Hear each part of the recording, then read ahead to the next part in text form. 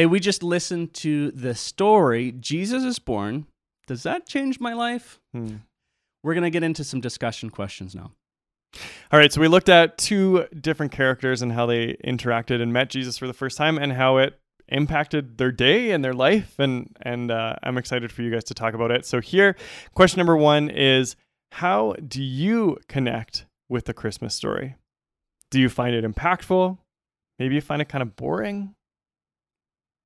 Whatever it is, however it impacts your day, however you connect with the Christmas story, the birth of Jesus, share it now. All right, question number 2. Considering Jesus' birth, what does it mean to you? It's a very general question. Mm-hmm. Take it wherever you'd like. What does the birth of Jesus mean to you? Hit pause and share. And our third question, something to look forward to this year, maybe a large question in scale, but fun to think about, is how would you like to experience God more fully this year? Hit pause and discuss.